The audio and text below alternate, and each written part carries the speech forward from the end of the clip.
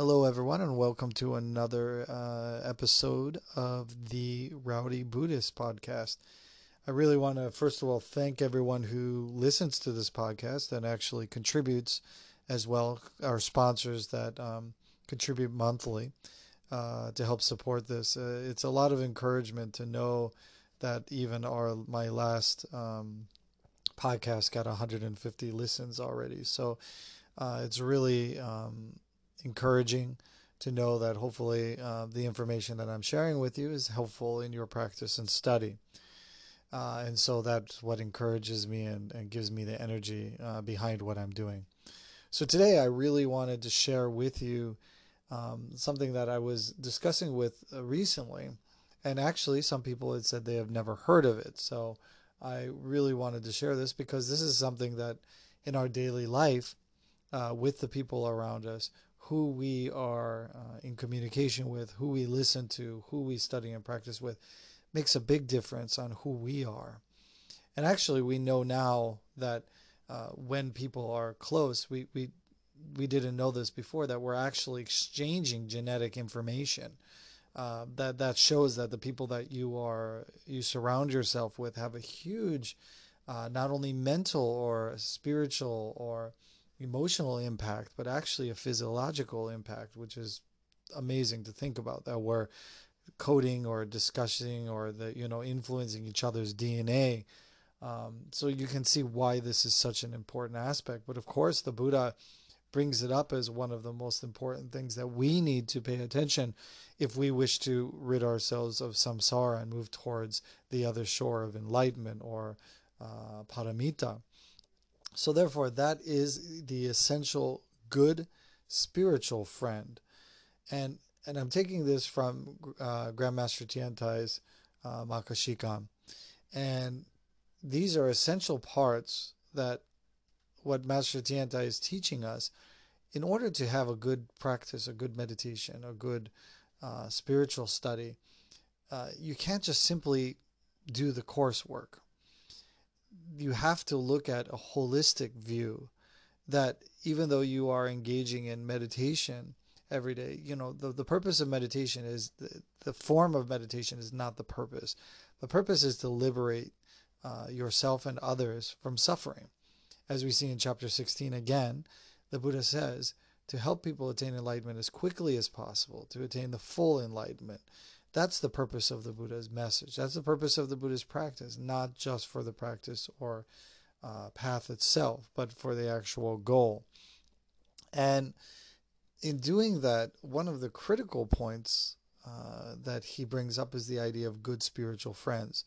And this is stated as Kalana Mitra. And he states a quote. He says, is a great cause and condition for advancing on the path.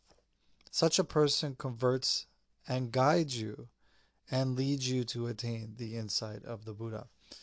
And it's interesting because we realize that all the causes and conditions around us, and at least we hope we do, are what allows us to move towards this attaining of the insight of the Buddha. But a lot of times we only focus on one thing.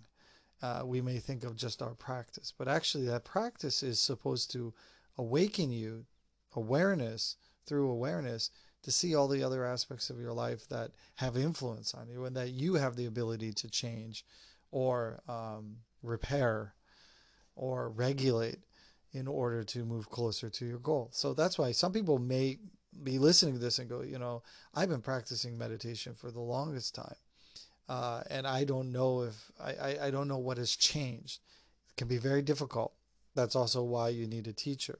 But we'll go into this because a teacher is one of the great spiritual friends that we have. Now, it states here in this particular translation, and Dr. Swanson says that, Master Tiantai GD doesn't say where this quote actually comes from, but actually he states that even though he doesn't identify it as such, the entire phrase that I just read you is verbatim from the text from the last to the next to the last chapter of the Lotus Sutra. And they call it the former affairs of King Fine Adornment, So that would be, so when we think of the last chapters of the Lotus Sutra, they are the examples of how bodhisattvas, through their own practice, can show us how to implement study and teaching into our life. And this is the full reading of it. It is, if a good man or a good woman, in order to plant wholesome roots in age after age, gains a good friend, that good friend can do the Buddha's business, demonstrating, teaching, profiting, delighting, and causing entry into Anuttara Samyak Sambodhi. O great king, let it be known that a great friend is a great cause and condition. This means he converts and guides, makes possible the vision of a Buddha and the opening up of the thoughts to Anuttara Samyak Sambodhi. So it's very fascinating that, of course, this relates back to the Lotus Sutra. And again, that is chapter 27, the former affairs of King Wonderful Adornment. And this you can read in your sutra to get an understanding. But sometimes when we read it, we tend to overlook it. We say, yeah, a good friend is important. But what Master Tiantai is really directing us towards is how important it is. And it's fascinating because when they actually have an example of Ananda, who is the Buddha's cousin and also a brilliant person who could memorize the scriptures, Ananda said, it is like in the past when Ananda said to the Buddha, World Honored One, a good friend helps you to attain the path and is half the cause and condition. Half the cause and condition. The Buddha said, no, a good friend is the complete cause and condition for you to attain the path. And we can see in that how essential this idea of a good spiritual friend is, because without it, it seems as if we are unable to gain the insight of the Buddha. And one of the words that's very fascinating, the idea of such a person converts and guides you. That means that perhaps, and again, this is the exemplar of the Bodhisattva, the one who breaks or challenges your suffering or ignorance, or maybe even gives you hope, that allows you, and then gives you an example, guides you. That means also going with you, walking the path with you, leads you to attain the insight of the Buddha. And as we can see that even Ananda, he didn't realize how essential this is of the idea of a good friend, because he only said it's half the cause and conditions. But the Buddha said, no, there's actually the full cause, full condition that is necessary. And they go on to explain that there are three types or three kinds of good spiritual friends. The first is an external guardian. The second is a fellow practitioner. And the third is a teacher. So let's go through each one of them specifically. So the first one being an external guardian. The external guardian provides external protection. Why would this be important? Because actually, when we're practicing Buddhism, we are vulnerable. That's one of the fears that we keep up in our mind, is that we never have a place where we can become vulnerable to understanding our authentic self. When I say vulnerable, that doesn't mean just telling all of your deepest secrets. What it means is giving up your perceived self, your ego, that in some people believe that that is what is sustaining their life, that they bet their entire belief, their entire spirituality, everything on a kind of an empty smoke type vaporous type image that doesn't exist. And then, of course, we find out later in life when we're about to die, we can't hold on to it, and it's not there. So we hopefully, as Buddhists, try to find out beforehand that what we invest in, what we perceive as reality through the insight of the Buddha, will assist us in overcoming that suffering of ignorance. If you are deep in the mountains or an isolated locale, you can get no assistance, no any provisional protection with regard to mundane needs. Now, mundane needs would be the idea of food, the idea of support, that would be food, medicine, etc. But if you cultivate the first three kinds of samadhi in a monastery or village temple, you must depend on special help. A good friend who provides external protection does not discriminate between good and bad practitioners. So this is interesting, because what is this basically talking about? It's talking about the idea of a sangha, that everyone needs to be part of a sangha. So in Nichiren Denshu, even though Nichiren Denshu priests are not cloistered monks or nuns, what they do rely on is, of course, the sangha. So when we do austere training, such as Dai Aragyo, the 100-day ascetic training that we do in Nichiren Denshu during the winter time, from November until February, you really must rely on others. And that is a really humbling, interesting part of Buddhism. And that's why the third jewel is the Sangha. Because what it's saying is that, even those monks and that believe that can attain enlightenment by themselves, those Prataki Buddhas, we would see them as guru type people. They need others. They take offerings from people just like everyone else. They rely on, of course, plants, animals, the places where they stay, the environment, etc. That one realizes the interdependent nature of things, and that they protect the practitioners so that they can be able to gain the insight to share, so that they in return can become a good friend. That's why it's really imperative that it's a dual relationship with the Sangha, even though it may look like why do these people not do any useful work besides sitting and doing meditation? But they are doing useful work. And that's why in Buddhist countries you'll see that most of the temples are handled exclusively by the laity, the cooking, the organization, etc. So that they believe that the monk or nun can attain enlightenment and then be able to share that information, like it said, to convert and guide them. But it's interesting, it said specifically that they don't, because those people, even an external guardian, a good friend, doesn't mean they can judge. So that's why it doesn't say that you judge between good and evil, good and bad. What you're saying is that you still support the practitioner. It's interesting because that could become, and we see it happen, where people are judging practitioners as to, of course, whether they agree with how the practitioner is practicing or not. But actually it says we shouldn't do that as a good friend. We should just be able to be an external, if we can be an external guardian to practitioners, we should. But they simply manage what is necessary, not seeing the practitioner's faults, nor touching on their afflictions, nor praising them, nor in any of their actions bothering their practice. Wow, it's really fascinating, because that is a really humbled type behavior that, a lot of people would like, I'm doing this for you. This is what I expect. And then, of course, because somebody gives or takes, there can be judgment, right?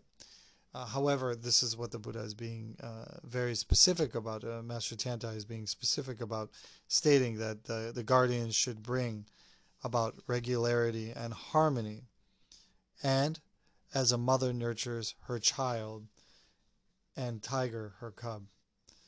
A person who has practiced the path since old times is able to do this well. This is called a good friend who provides external protection. This could be a place to practice. Again, this is somebody who supports your practice and protects you. It's very fascinating because, again, not too many people that if you were to, and Master Tiantai talks about this, have to stop in order to go into deep depths of meditation. You had to actually stop your mundane or worldly interactions. So therefore, you wouldn't be able to answer the cell phone or take care of your bank account. Somebody had to do that in order to help practitioners. So that's the idea of external protection. The second is a fellow practitioner. So when we practice the idea of samadhi, of following one's thoughts, as they say, or the practice of peace, you can practice alone. So a companion is not necessary. But practicing the many methods, such as they call Vaipulya or the Pratipana methods, and these two methods basically believe are according or connected with samadhi practice, which is based on the Vaipulya, which is actually sometimes they use that word in order to mean like a huge collection of long texts. So they're lengthy, but actually it means that something that has to be contemplated. But it includes a lot of the different Mahayana sutras. And this particular sutra that they're talking about, the Vaipulya, is both entails both walking and sitting samadhi. So again, it means something that we're focusing on. It requires companionship. So again, this particular practice is if one is looking to attain samadhi, must include or be supported by others.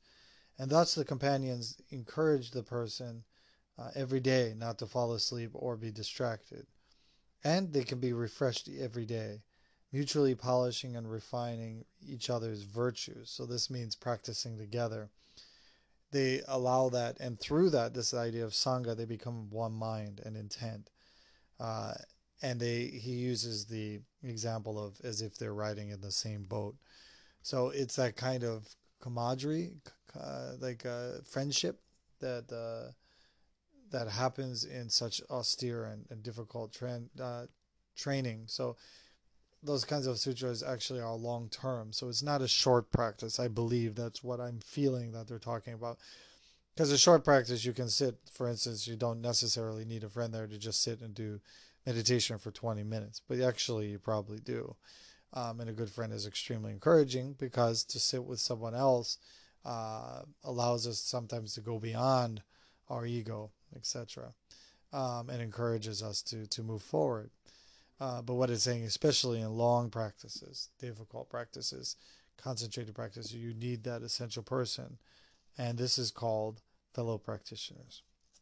And the third is the teacher. And of course, this refers to someone who can be able to allow you to understand that someone who can expound or teach on wisdom, as they say, prajna, wisdom, and actually signify or demonstrate what the path is and what is not the path. Very simply, this is the path of Buddhism, this is not the path of Buddhism. Butsudo and the way of the world, right? And to use the internal and external means to penetrate all obstructions and hindrances to one's Buddhahood. Use skillful means, of course, to expound the Dharma, signifying and teaching, bringing benefits and joy, and convert people's minds. And this is stating that we need somebody who can actually demonstrate the path for us. And a lot of times I believe that what that means is to really, for us to believe or come to faith that it can really exist through seeing other people rather than reading a book and thinking it just may exist. I think is demonstrated, and that's one of the great powers of Buddhism, is that it's demonstrated through one's humanity, through one's life. And that's where the Buddhism grows, right? And if you are fully in control of various means, then you are able to practice alone. But if you are not well versed in what obstacles and difficulties will arise, you should not abandon the assistance of a teacher. And essentially, that is what Master Tiantai is teaching in the Makashikan. He's basically telling even teachers what obstacles and difficulties that one will see or experience and how to understand it and to gain insight to go beyond it and to understand it within the path of the practice of Buddhism. And it says, the sutra states, through following a good teacher, you can attain the vision of the Buddhas that number as many as the sands of the river Ganges. Such a person is called a teacher. So as we see, I hope you'll contemplate in your life and see the people around you that if you are practicing Buddhism, you must be mindful and know that you can't. First of all, I think this is teaching us we can't do it alone. And even I would say, well practiced teachers, well practiced practitioners, you know, still need Sangha.